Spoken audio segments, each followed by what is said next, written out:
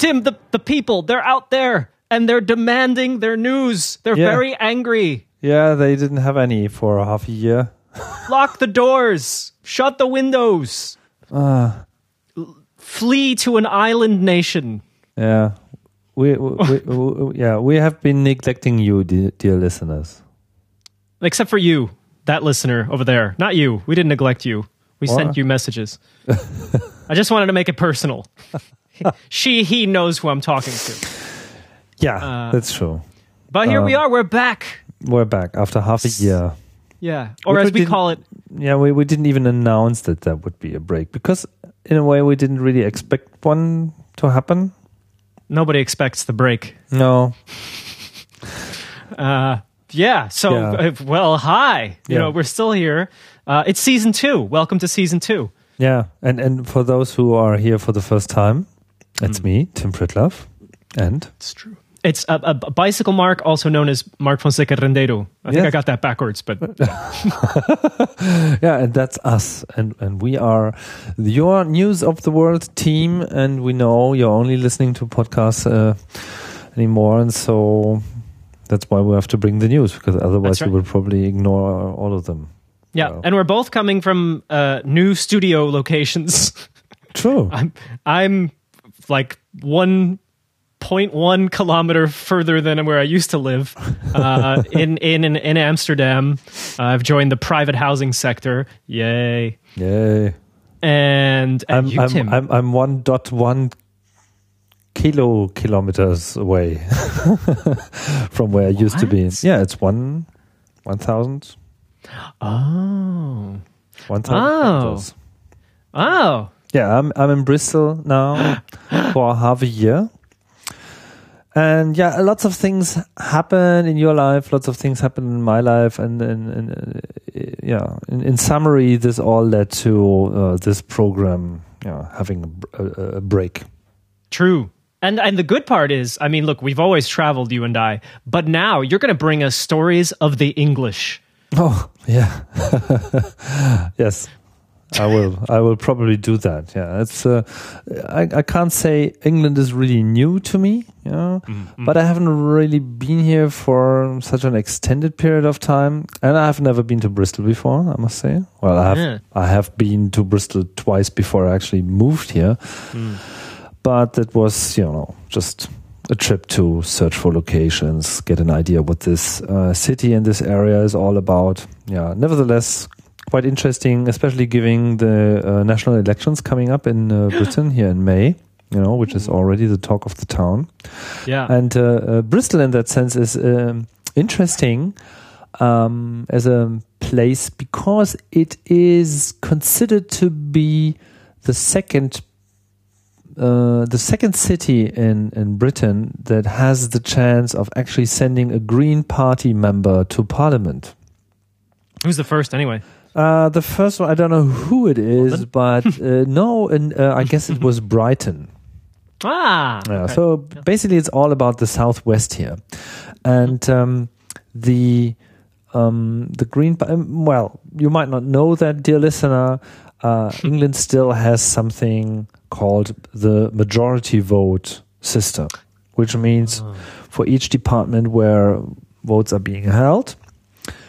There's one candidate that gets most of the votes, and this candidate is actually sent to Parliament, and all the rest is ignored. So even if there's one having, 30%, or even 20%, and the rest is split up with 19%. Yeah. It's still this winner, and the rest gets ignored. Or even if there's a race with two candidates, and one gets 51 and the other 49%, and the rest doesn't count. Even those 49% are basically completely thrown away. And I know there have been talks to change this, but I think in general, change and England, they don't always go together. Not in the sense, of improvements to the democratic system. But I don't want to be bullish here on England. I mean, that's just the way it is. So it's doubly interesting that there are actually areas where other parties are able to take over. I mean, other parties means there used to be this dualism as you find it in the US with the Republicans and Democrats. Here it's conservatives and Labor Party. Mm-hmm. Decade ago, I guess, we've seen the rise of the Lib Dems, Liberal Democrats, which sort of sneaked in somehow and are also able to get this or that seat.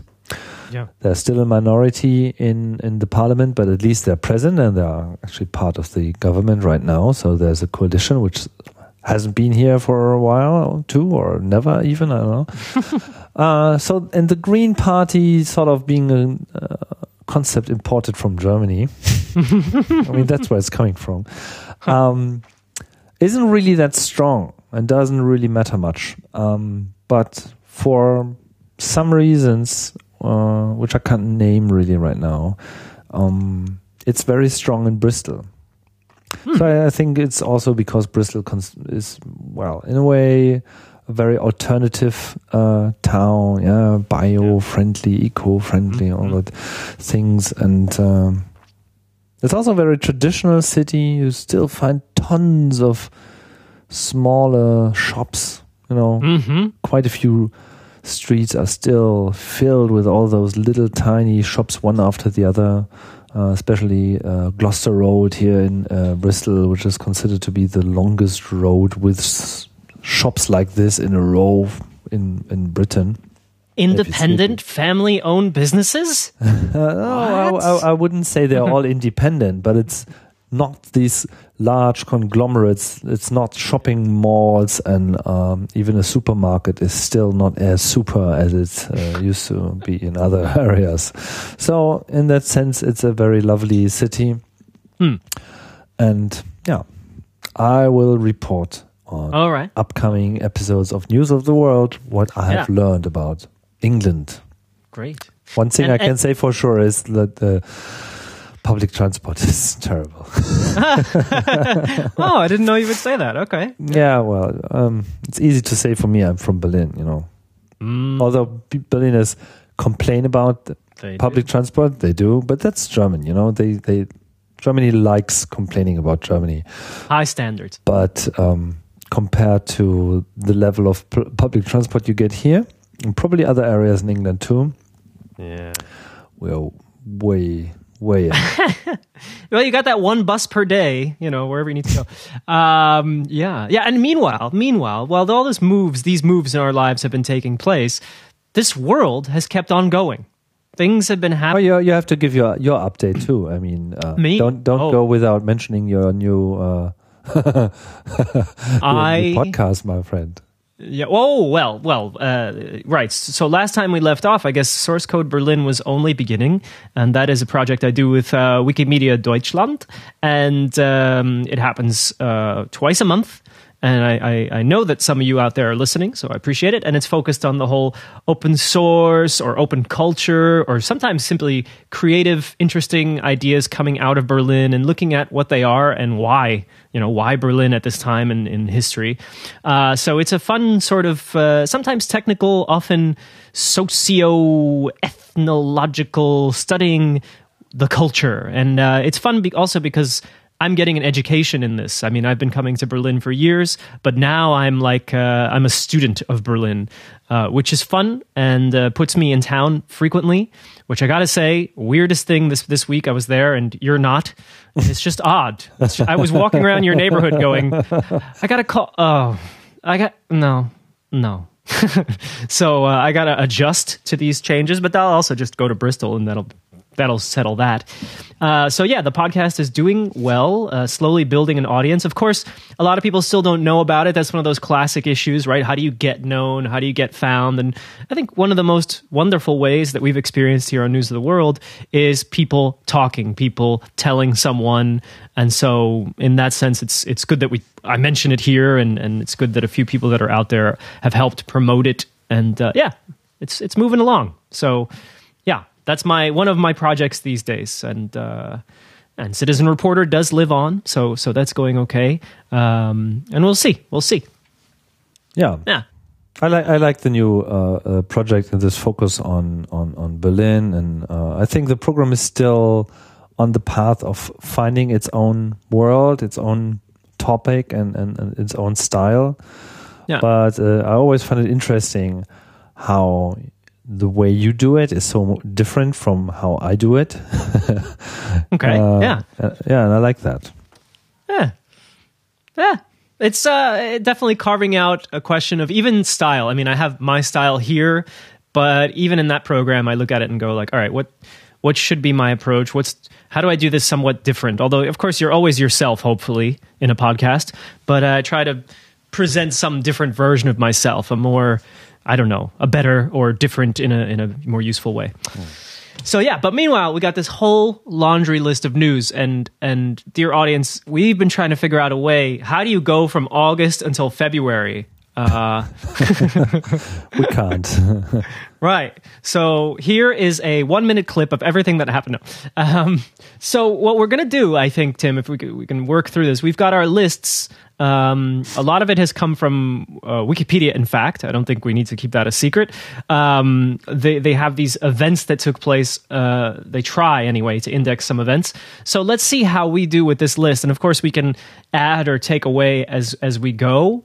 Right? Shall we get into this? Yeah, I mean, I think it's worth mentioning this list because I'm not so sure everybody is aware that there is a page in Wikipedia on each year. You know, so if you just type in 2015, you get sort of the summary of the year. I mean, what is mentioned heavily depends on what, of course, Wikipedia authors think are important events. You know, yeah. But even if there is some bias or might be some bias, or even if you would totally disagree on what is important, I think it's fair to say that world moving events in general, that is just being reported on, totally independent of if you think they are important, they are mentioned there. So it's so if you think about like what happened in 1968, if you just want to have an idea of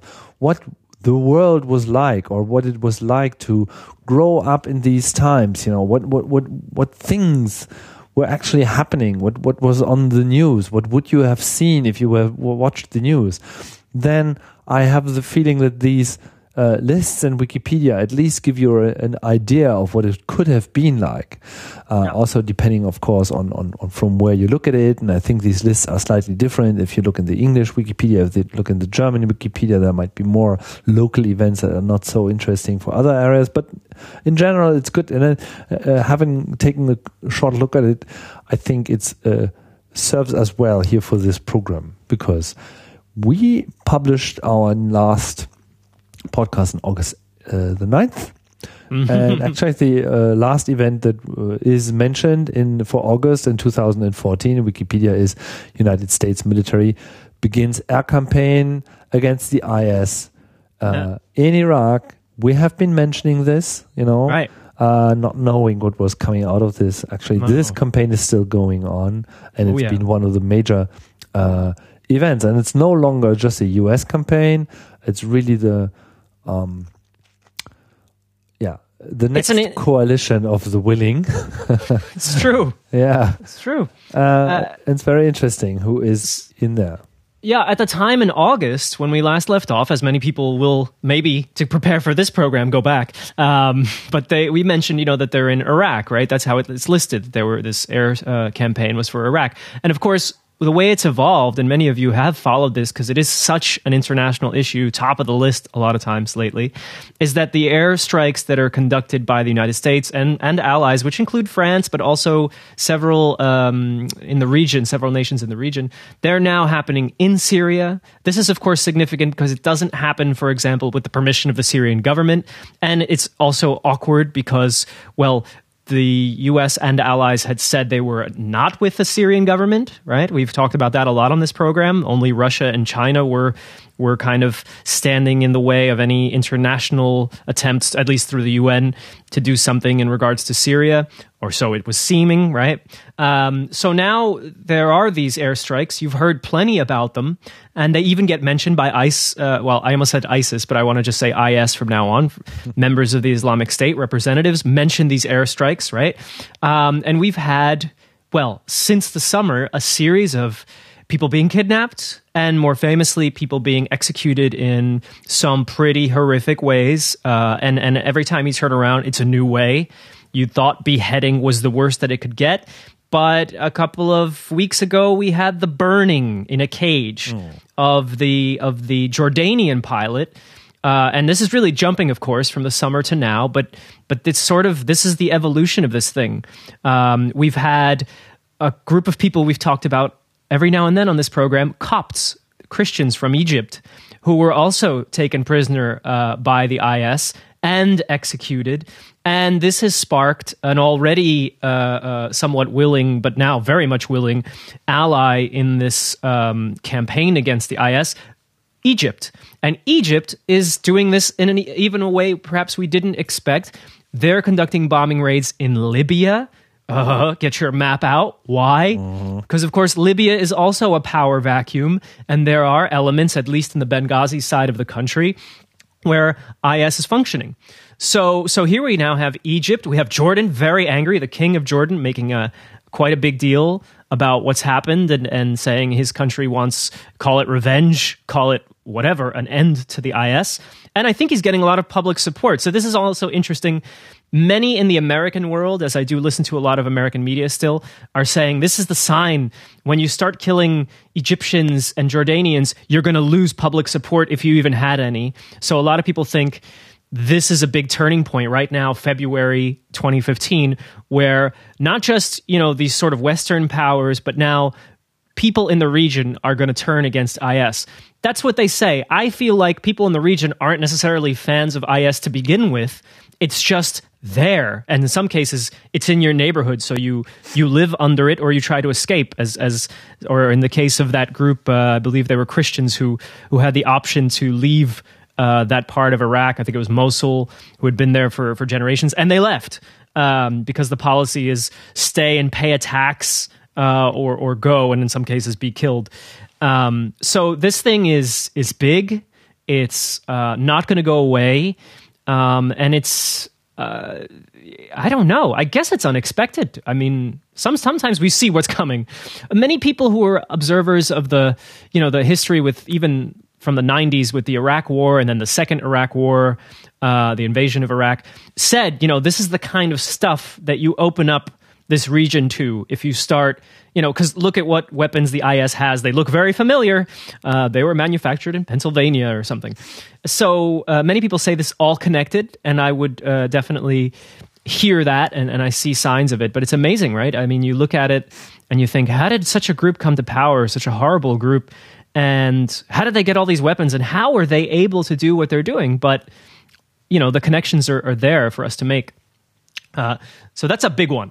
So the IS and what's happening with this international coalition, it's definitely a big item. It has been for many months, and it looks like 2015 it will continue to be. Yeah, it's an interesting trend here that we see this new brand of terror. I mean, we're sort of used to Al Qaeda, but it always was more about local activities, minor attacks in a way, or the attacks themselves were probably not minor, but the influence on the region as such was more on a news level, not so much on a military level. But with the advances in Syria really taking over not only the country but also the industry, the oil production and everything related to that, and we see similar advances now in Libya, for instance. That's really the new trend, and that's what I think has sparked this new coalition. What I always wonder about is especially the role the Arabian Emirates states are playing in this, Saudi Arabia, Bahrain, etc. Well, who were sort of known to put money into this Sunni-led activities, and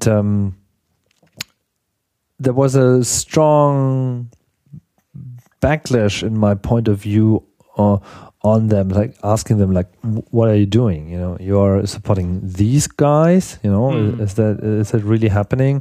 And I think they had given quite a few money. I'm not so sure if it was directly for the IS, or it was directly related to what they are doing now. But I think they have sort of stopped doing it and changed their general behavior because the US was telling them to stop. Yeah. And there's been a bit of, and actually that leads us to another news item that's happened in the last month where the king of Saudi Arabia, Abdullah, passed away, as happens every now and again in that part of the world. And so now we have King Salman. And what you mentioned, where does the money come from? Who are the supporters? And we've often pointed to places like Qatar, places like Saudi Arabia. I think the tricky part is we're not always talking about the government. It's possible, but sometimes we're just talking about people with the means, the money, and the desire to destabilize the region or to fund their brand of what they see as government or religion. So even now, there was a recent item in the past 2 weeks out of Saudi Arabia, which shows the Saudi government is spending money on at least in miles, 600 miles, so in kilometers, a gazillion. I like to do that conversion real fast. A really, really big wall along its northern border with Iraq to keep ISIS, that's the purpose of the wall apparently, from coming into their country. Because of course, Saudi Arabia, no friend to ISIS in terms of rhetoric and ideology. ISIS will look at Saudi Arabia's collaboration with the West as horrible and unacceptable. So they're a threat to that, the royalties that run different countries in the Middle East. And so here they are doing the building of the wall method. And we can go into the history of building walls in this world, but here comes another one. And, that's supposed to keep their country from ISIS. Yeah, and there might be even more trouble ahead in the south. Not so sure, but I think the border there is basically, the desert. But Yemen is also a country that has seen significant destabilization. Not that you could have considered it to be a very stable country before. But the Yemen was, I think it's 2 months ago or so, basically taken over by rebels of the Hutu, is that the right name? Ethnic group, who sort of made it that they were able to topple the military in the capital. And this is also cause of a lot of concern. As far as I know, U.S. government has withdrawn all their personnel from the embassy. Other countries too. I think UK too. Not so sure about Germany. Today a statement came out from the U.S. State Department that they were going to resume slowly some activities. Yeah, but it was definitely, I mean, like you say, it hasn't been the most stable bunch of years in Yemen, but we now had the stepping down of the president, Mansour Hadi. And of course, it was under some really crazy circumstances where the presidential palace was taken over. You never want that as president. You really don't want them like showing up at your bedroom door. I mean, they're outside your walls, okay, but when you're in your pajamas and it's not good. But he was able to negotiate at least not to be murdered, and just say, I'm going to step down and I guess pass at least some power to the Houthis, who have been fighting this battle for quite some time. It's, of course, a big disappointment, I think, for a lot of activists who, if anybody remembers, during the Arab Spring, there was a lot of activity in Yemen. And the hope, of course, was more democracy, a transition of a different kind. This is not necessarily it. This is just a different power group taking over by force, and, we'll see. And as we know, if anybody remembers another event that we missed the last few months, very big one, of course, the Charlie Hebdo attack in Paris. and the subsequent, what was it, a couple of weeks later in Denmark, in Copenhagen. Not the Copenhagen case, but the Paris case, there was a connection to training in Yemen and Al-Qaeda in Yemen. I don't think it was yet IS in Yemen. I don't think they were claiming that. So this whole puzzle is connected. The connections never stop. And I wonder how that message travels around the world. I think the typical framing in the mainstream news is, look, bad guys there, bad guys there. Look, pictures of bad guys doing horrendous things. Look, we have to fight or we hide. And I think what often gets missed, of course, because it's a complicated discussion, it requires time and energy and reporting, is, of course, we're all connected in this.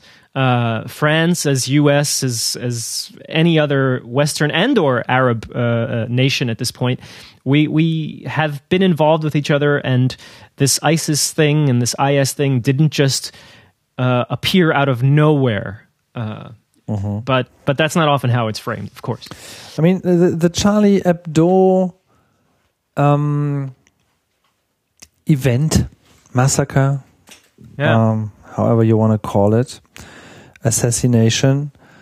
If you look at the reasons why or where these guys who actually did this assassination got their radicalization from, everybody is very quickly on the topic of IS influence, and they've been to training camps and so on. But I think the real story behind is that the initial radicalization they got from French prisons. Yeah. And I think both of them have been in a very infamous prison that is 4 times beyond the original capacity of people that it was designed for. And it's these places that make people truly desperate. You get in there for whatever reason. And then, I mean, prison, especially if you are in prison for a larger crime, means that you are entering a world of competition for survival that you haven't known before. If you thought the streets were hard before, it's nothing compared to life in prison. And that's where, if people don't get the support, especially the Muslim world, because I think this whole prison has one person who is in general dealing with Muslim-oriented requests, psychologist or whatever, for potentially, I don't know, hundreds, maybe even thousands that are there. I don't know the exact numbers. I'm not so sure anybody knows exact numbers, but it's a lot. So it's very easy for other groups to step in and say, like, here, you're looking for salvation. I've got your salvation right here. And it's all about Islam, and it's all about this, weird theories of what is worthy in your life. And then they return after a couple of years, having fought through this crazy world, turned into something else by people telling you that the religion is now the most important thing in your life. Yeah, and who's surprised to see... Who's surprised to see people being radicalized this way?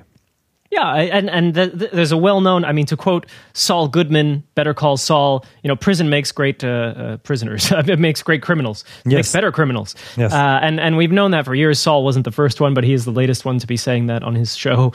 In the U.S., it's often talked about for just generally crime. Never mind what you go in for, you come out and you could do a bunch of more things, new skills. And then you get into radicalization, you get into doctrine. The prison, by the way, just for fun facts, was Fleury-Mérogis prison. It's one of like 3 top prisons, and it's got 3,800 prisoners, largest prison in Europe. Well, you can see where, this whole formula is going. We've had this debate in the U.S., although, it's one-sided, but is a prison really a place where people get reformed, where people change, where people reflect, where people learn? The whole old idea of a prison was that you go in because you did something, you serve your time, and when you come out, you're a better you're a better human, or you've learned something, or you've changed yourself somehow. But we don't really do that. And be it U.S. or even Europe, people go into prison, they come out. Is there reform? Is that the strategy? I don't know. There are some interesting stories running around. Interesting now, of course, after Charlie Hebdo, a lot more stories came out about prisons in this region of the world. And I read some interesting ones about Dutch prisons, for example. And, Belgium was, of course, in the spotlight when a small radical group was arrested and rounded up in Brussels. And then, then you heard a lot more about Belgian prisoners in Dutch prisons because we have extra space over here, and how different they are, and how more open they are, and potentially healthier they are. Maybe, But yeah, this, and look, when cuts have to be made, and if you ask the average voter, where do you want to spend your money, or where you not want to spend your money? Prisons are a place where people. Hey, they're bad. We don't want to give them nice lunches. Hey, they're bad. We don't want to give them TV or whatever it is. Mm-hmm. Fair enough. But there's a price to be paid when you decide that people are so bad that you're just going to keep punishing them and you're just going to isolate them. It's not that simple, right? But we don't really learn that. And I didn't go to school, in primary school and so forth in Europe, only later.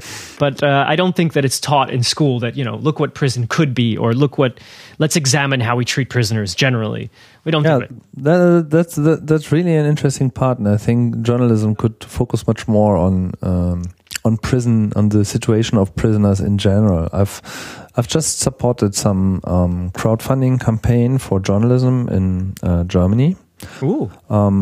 Yes. There's an interesting new journalist group called Korrektiv, who joined together to do research. They were actually the ones behind this great research done on the MH17 attack happening in the Ukraine, where they were just going out and researching all the evidence there was, all the pictures that were found in the internet, essentially rebuilding this complete evidence trail that more or less tells us that the equipment that is needed and that was used to shoot down this plane, was highly developed technical equipment that you need very specially trained personnel for. It's not just something that you buy on a black market, and you train a few people for a few hours. It's very delicate material, and you really have to know what to do.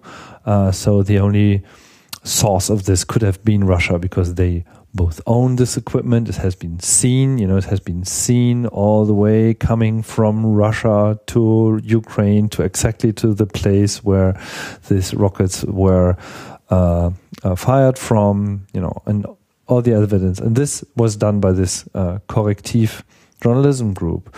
And they have also opened up a crowdfunding platform where other journalists can open up new projects and collect money to do their research. And there was one research that's now starting to happen because it's got enough money, that's researching the situation of German prisons and the way prisoners are used for working. Working for, who knows, they have repair stations for cars, for instance. You can get your car fixed in a prison. Yeah. Cheaply. But if you ask how is this working? Who can go there? In order not to be too competitive with the general car repair market, they are only allowed to fix cars for members of the government. Yeah, right. What could possibly go wrong? So this looks very strange to me, and that's why I was pouring money into that project. But just to give you another example of what I've just recently encountered in terms of everything with prisons doesn't really taste well. It's not so much the prison itself; it's decisions that are behind putting too many people into prisons. If you look at the US situation, for instance, the people in prisons per head count, US is far in advance of every other country on this planet. Far in advance of China, everything. It's like, because that's what I assume. It's turned into an industry. There are private companies running it, and you could easily say that they have an interest in more prisoners coming. They need more customers. What do you do to get more customers? You do everything to stir up the incentives to send people into prison. So you design, or you give your money to politicians that support more laws to put people into prison, and so on. So this is this death spiral that is pushing the societies into a really nasty situation. Essentially producing their own criminals up to even terrorists, But then in public discussion, you don't find this. You just find people talking about, it's like the evil powers far away in Asia, It's those bad guys who are responsible for this. And this might be part of the answer, but it's definitely not the whole story. No. So, yeah, and that's just a brief touching on the Charlie Hebdo thing, which, of course, you've had plenty of news analysis all over the place. And the larger issues of things such as prisons in Europe. You touched briefly upon Ukraine a little bit there, and we may as well hit it. It's not next on the list, but then again, it's ongoing, right? Since well before we signed off to right now, right this very moment. I'm sure everyone at home is sort of keeping score. We have a Donetsk People's Republic. We have a Lugansk People's Republic. And they are fighting against what is Ukraine, what's left.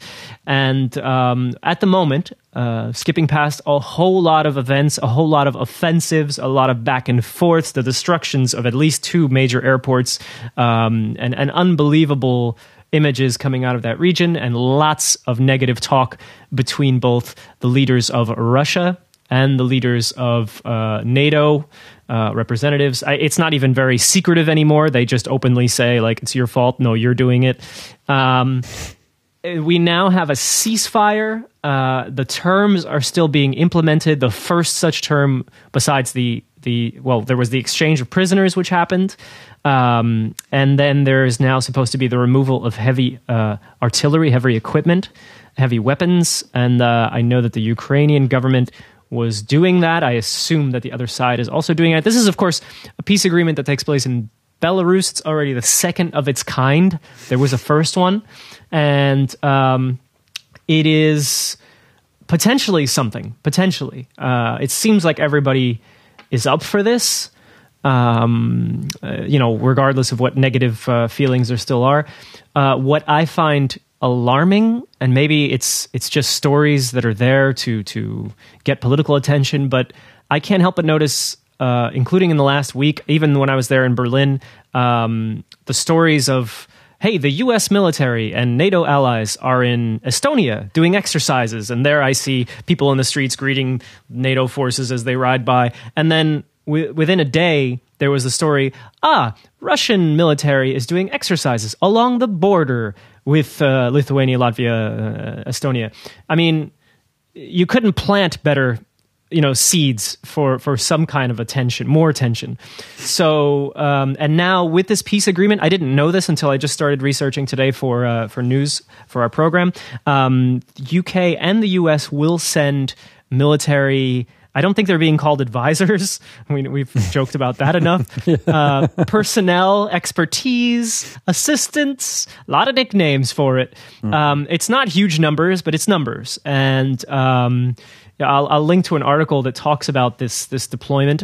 One thing they want, and they probably can't get, is peacekeepers. The Ukrainian government wants peacekeepers to stand there in this ceasefire no-go area. And that's going to be hard because you have to go through the Security Council. And if the terms don't feel right to the Russian government, then you get the veto, right? And we know that. So they could word it in a way. I think it would be possible that would be acceptable to all, but it seems unlikely. So it may not be a UN thing. I don't know. It would be better if it were a UN thing, I think. but I could be wrong. So this conflict is, frozen a little bit. Yeah, I mean, right now it is an OSCE thing, right. Which also Russia is a part of.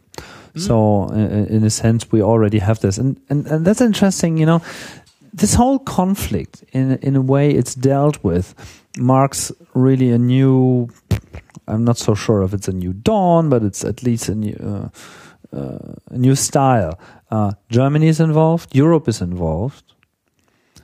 And although it all smells like Cold War all over again, US is sort of in the second row. Also because not so much they are sent there, but also because they probably think or at least get convinced that it's the more smart thing to do right now. And then you have the newborn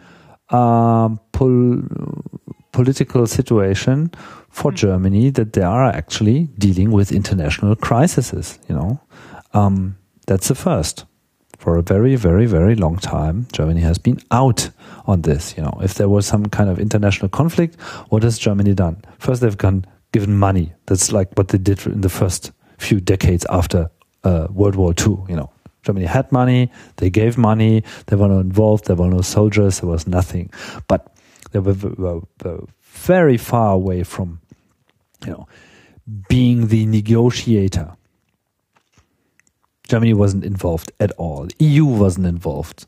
There was France, there was maybe UK, but Germany never ever.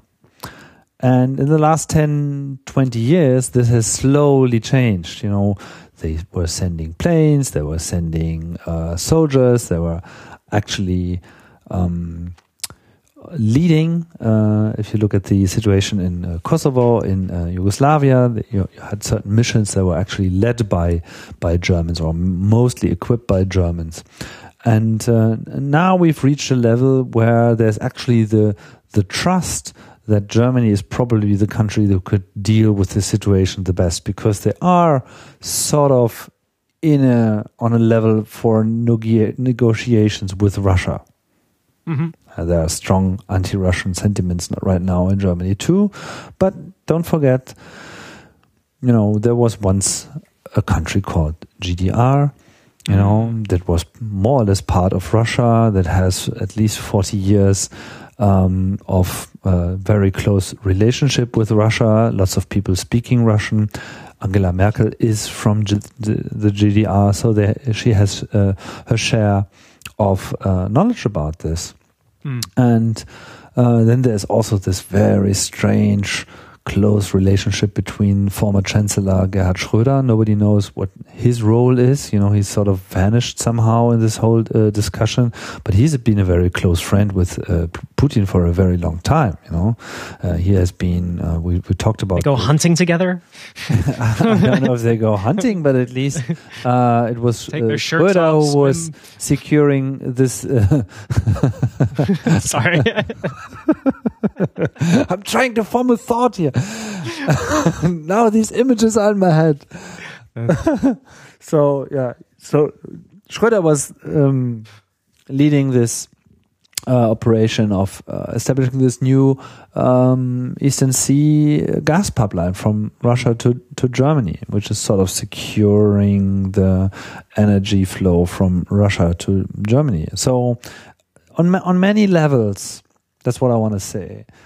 Germany has been more and more involved. And right now we've seen that this Minsk II peace treaty, as the first one too, or it's not really peace, it's more like it's not really peace treaty, it's more a ceasefire with additional recommendations on how to proceed to keep this under control. And I've looked through the points they're making. You've already mentioned that heavy arms have to be withdrawn. Actually, the result should be an area of a non-armed area, which could then controlled be by OSCE personnel. So, and also there should be new elections going on in the eastern Ukraine under Ukrainian law. So there is more in it than just a ceasefire. It's actually some path, and it's totally open if this will hold, if this can actually work out. But at least there is some kind of agreement between Europe and Russia and the Ukraine that if not, it's not really solving all the problems, of course. This is totally impossible in this situation, but it's at least keeping the war away. Because this is really, I mean, it's in last year, in 2014, everybody was looking back at 100 years the First World War started, and everybody was so happy. Like, look, since the end of the World War II, there were no wars going on in, Europe. Then there was this crisis in Yugoslavia, and you could say, like, okay, this is also Europe. It wasn't the EU. Yeah, so within the EU, it worked. Within Europe, it didn't. And now we have the second crisis, which even has this additional element of Cold War-ish feeling to it. And I think that's really what was making everybody really nervous. It made me nervous. Yeah. Because you just didn't know what was going on. What if Russia would have taken Mariupol too, if they have closed the land area so they had land access to Crimea? What if they would have marched in even further? What would have this meant? Because, as you've already mentioned, in Lithuania, Estonia, these Baltic states, they are super nervous. And also Poland. They are as anti-Russian as they could be, and they are NATO countries. If there's any kind of intrusion, it's us, all of us, and including the US, who is called for help, and they will probably give that help. And it's very wise to come to a point where this shouldn't happen. Yeah, as of today, and I suppose with this agreement that this may affect his decision, but the US president is still debating this whole thing of sending weapons for the Ukrainian army. And that's, one of these big points that they've avoided until now because they didn't want something so overt to be done. But apparently it's still something they're weighing. But meanwhile, you just mentioned Poland. Poland said they're going to be part of training the Ukrainian military. They're going to go in, again, advisors. Yeah, sending weapons to the Ukraine would be probably a very, very bad idea. Because once you do that, Russia has all the reasons to move even further, and who is going to stop them? But what I think this discussion is about is to present Russia something to actually fear. Because they are really in a position of power here. They, on a military level, if they would really want to advance here, and if they would put in the full force of their military, the Ukraine is not going to stop them at all, nor is any other country there. But of course, the NATO border is a no-go area for Russia for sure. But the Ukraine, So. Yeah. What does Russia actually fear? Putin has shown that they are very willing to accept economic losses and all those so-called sanctions. Might be annoying to a group of people, but it's not enough to turn them around. But there are additional means. And I think this is just part of this story. This is just part of, let's see, here, America, they can't really hold back the Republicans. They really need to, get into war mode. That's something you don't want. The other thing that Mr. Cameron has brought to the brought to the table for the second time is the notion of kicking out Russia from the SWIFT system. And this is really something Russia doesn't like. Yeah. Because removing Russia from the SWIFT system, which is the international banking transaction digital system, this would really hurt them a lot. because that's where trade happens, and somehow the SWIFT system is under control of the Western countries. So this is really a very strong power. It would be, doing this would be also, I'm not so sure they would violate any treaties here. I don't know how this is all set up, but it's totally apparent that the Western countries have a much more influence on this system going on, and who to include and who to exclude. And this is really a matter of power on an international economical level. And over the course of the last few months since we were last on, we've also missed out on maybe people have not missed it, the collapse of the ruble. Which is, here we are talking about what government people are doing, what militaries are doing, but what about what regular people are doing? And then when it comes to Russia, their currency is greatly devalued. And that's big, very big. And yeah, that's also something interesting when we talk about the popularity of a president. Also, how popular do you remain if your economy is in bad shape, if your currency is collapsing? But then again, who do you blame if you're a regular citizen and you go, hey, my money's worthless? You could blame your government, but you could also blame outside forces. There's lots of room there for the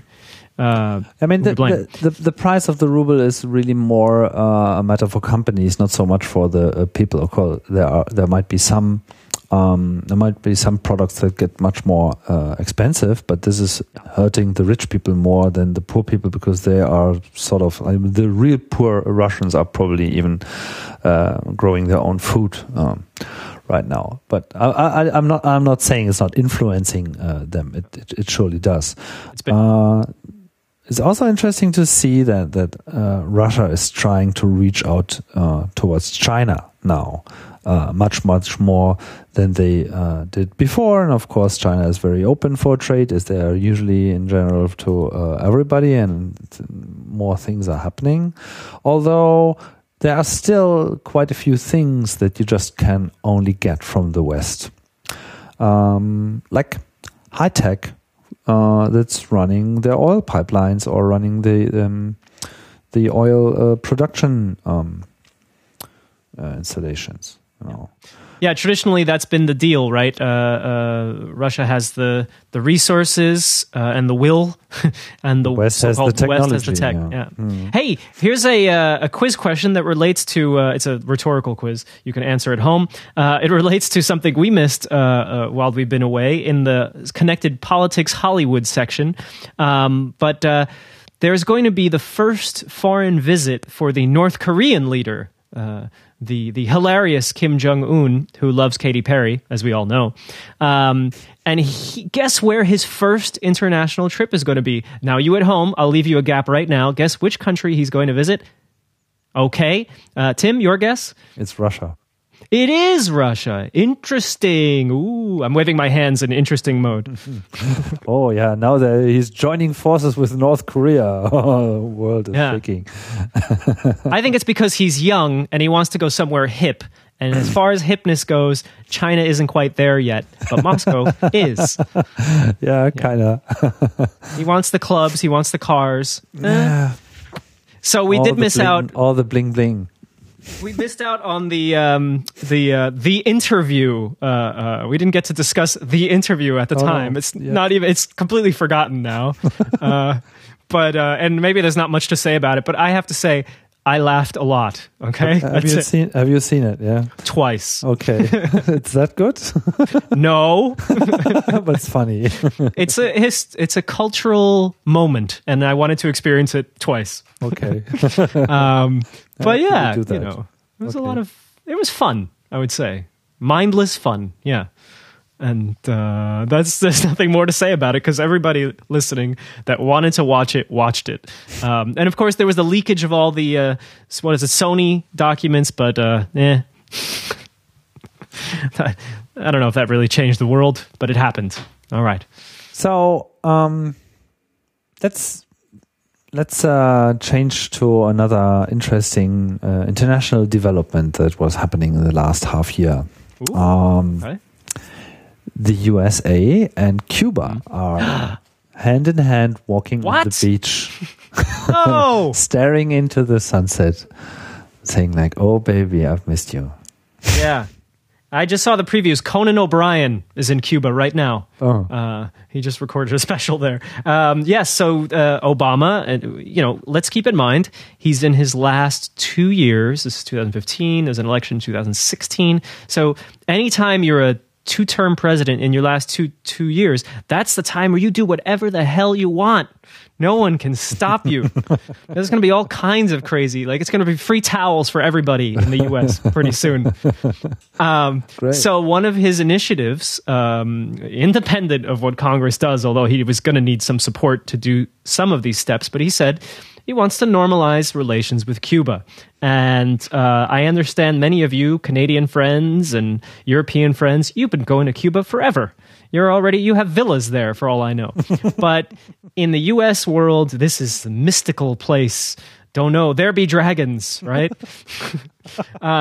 So even though it might seem like almost a non-news item, like, oh, the US is going to open an embassy, I think, or a consulate. An embassy they have. They have all the time. Cuba needs it to do their marches in front of. That's right. what they do on a regular level. There are Muppets in the window looking angry. I don't know, but there was always some kind of an embassy. So I mean, it's a place where America has a huge military facility. Guantanamo. Yeah, sure. Don't forget this is in Cuba. So there was never really no connection. Of course, there was some kind of channel, but officially they hated each other. Although I think they have now realized that in a way they are closer to each other than they like.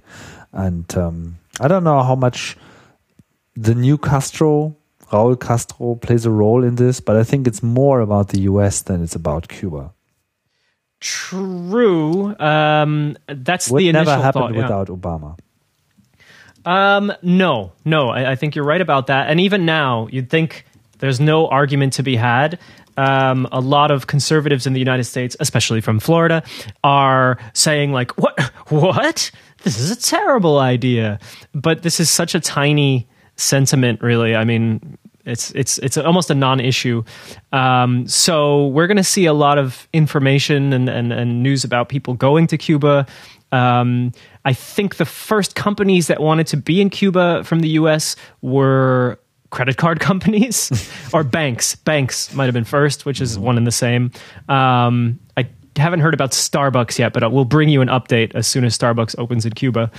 McDonald's. And it's going to be easier to travel, which is going to be good for families that aren't severely angry and holding a grudge that would never set back foot in Cuba.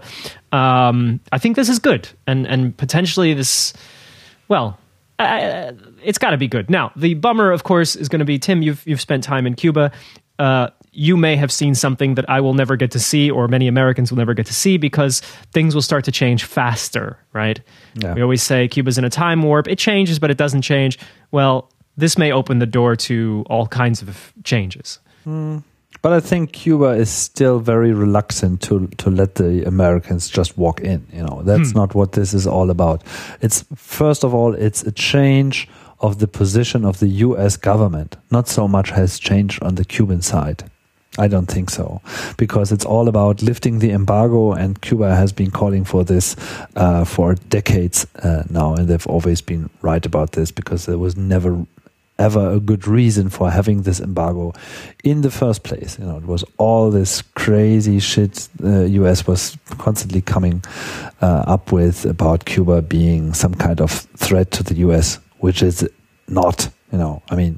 Okay, we remember those old days in the Kennedy area with the attack on the Bay of Pigs, and Cuba stationing rockets, or at least wanting to station nuclear weapons from the Russia, which was I think also a mistake Castro made. And I just recently watched the Fog of War.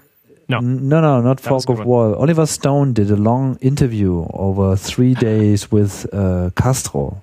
Yeah. How is it called? Is it just called Castro? I think it's just called Castro. Yeah. I haven't seen it, but I've seen it mentioned. Yeah. Yeah, very, very interesting. Especially, I mean, it's a few years ago. You know, he was still in power, but so interesting to see how this man thinks and talks. I can only recommend, you watching this one more time if you haven't seen it for the first time, because it's. I think Castro is the most fascinating politician on this planet by far. You know, I mean, he has survived. I don't know. I forgot how many American presidents, and even no longer being in power himself. You know, he's still surviving. He's still there, and he's a very bright man. He's definitely not an Alzheimer patient, and he thinks very clearly, and his way to look at the world and look at things is really interesting. You know, it's really interesting. He brought his country through all the weirdnesses of the last 5 decades on this planet, and this planet has changed a lot. And I still think, I mean, you can say a lot of things against the Cuban government and the situation in Cuba, but at least part of it is really induced from the outside. And if you look at the situation Cuba is in, a lot of the problems are actually caused by this U.S. embargo. Mm-hmm. And it's not really related to, the Cuban government per se. You can disagree with their motives. You can disagree with their general trends and how they see things. But they have also created a world where every Cuban can read and write. Nothing you could say from the US, where the medical situation in general is so good, much better than the US. And they are very good on many levels, and they've shown, at least in some areas where they're strong, like sugarcane and cigars and rum, that they are able to maintain industries and keep people employed.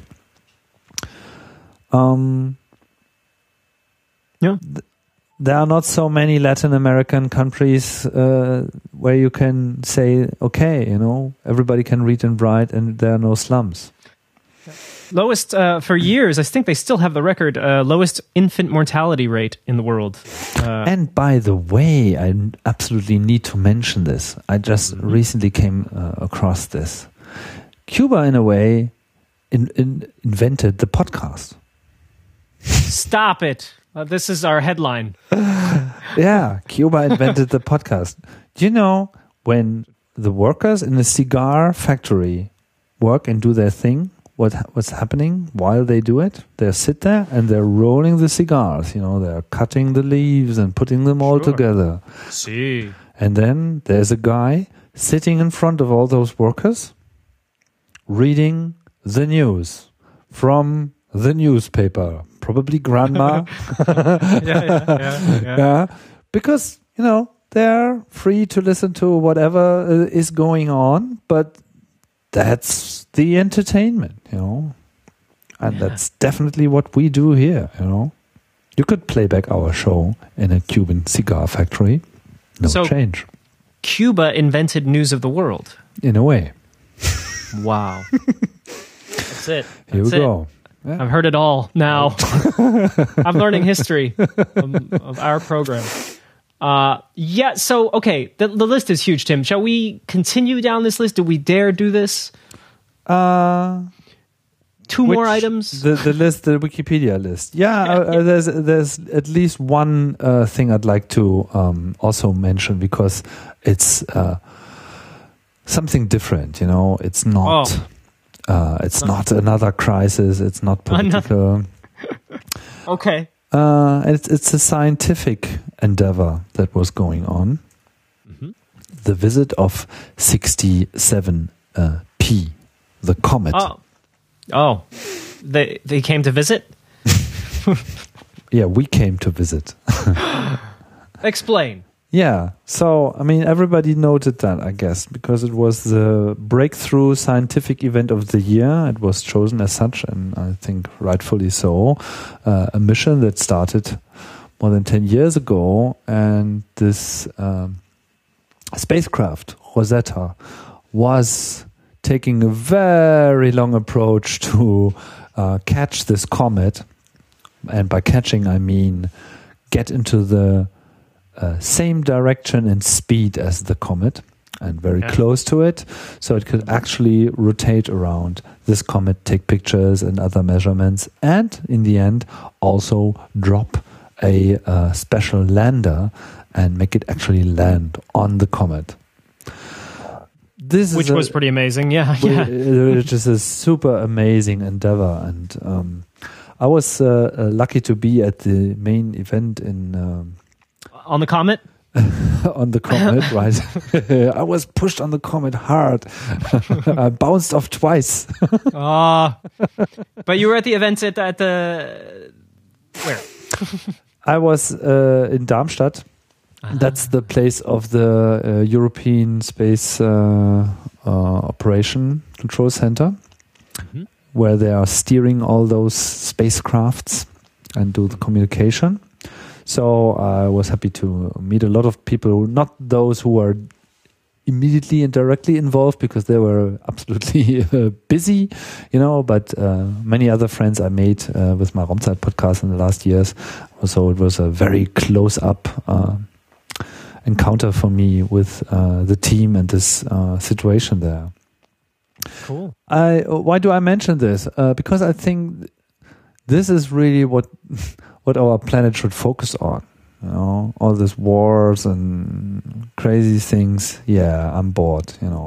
But what we should really focus on is, getting ahead of ourselves and try to find answers to the big questions. Yeah, true. And this is definitely helping. Tim, what ended up happening? Because where I left off with this story, I haven't been following up, is that the landing was successful, but communication there was trouble. The communication actually was fine, and all the scientific experiments, 10 of them that were planned, were actually happening. So they were sort of achieving 100% of their initial goals. What did not work was that the landing itself went slightly different than they expected it to be. I mean,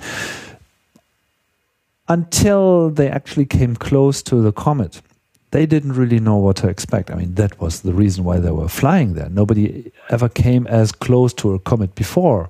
So there was the assumption on how the structure was, how it actually looks like. And there's this general saying that a comet is a dark snowball.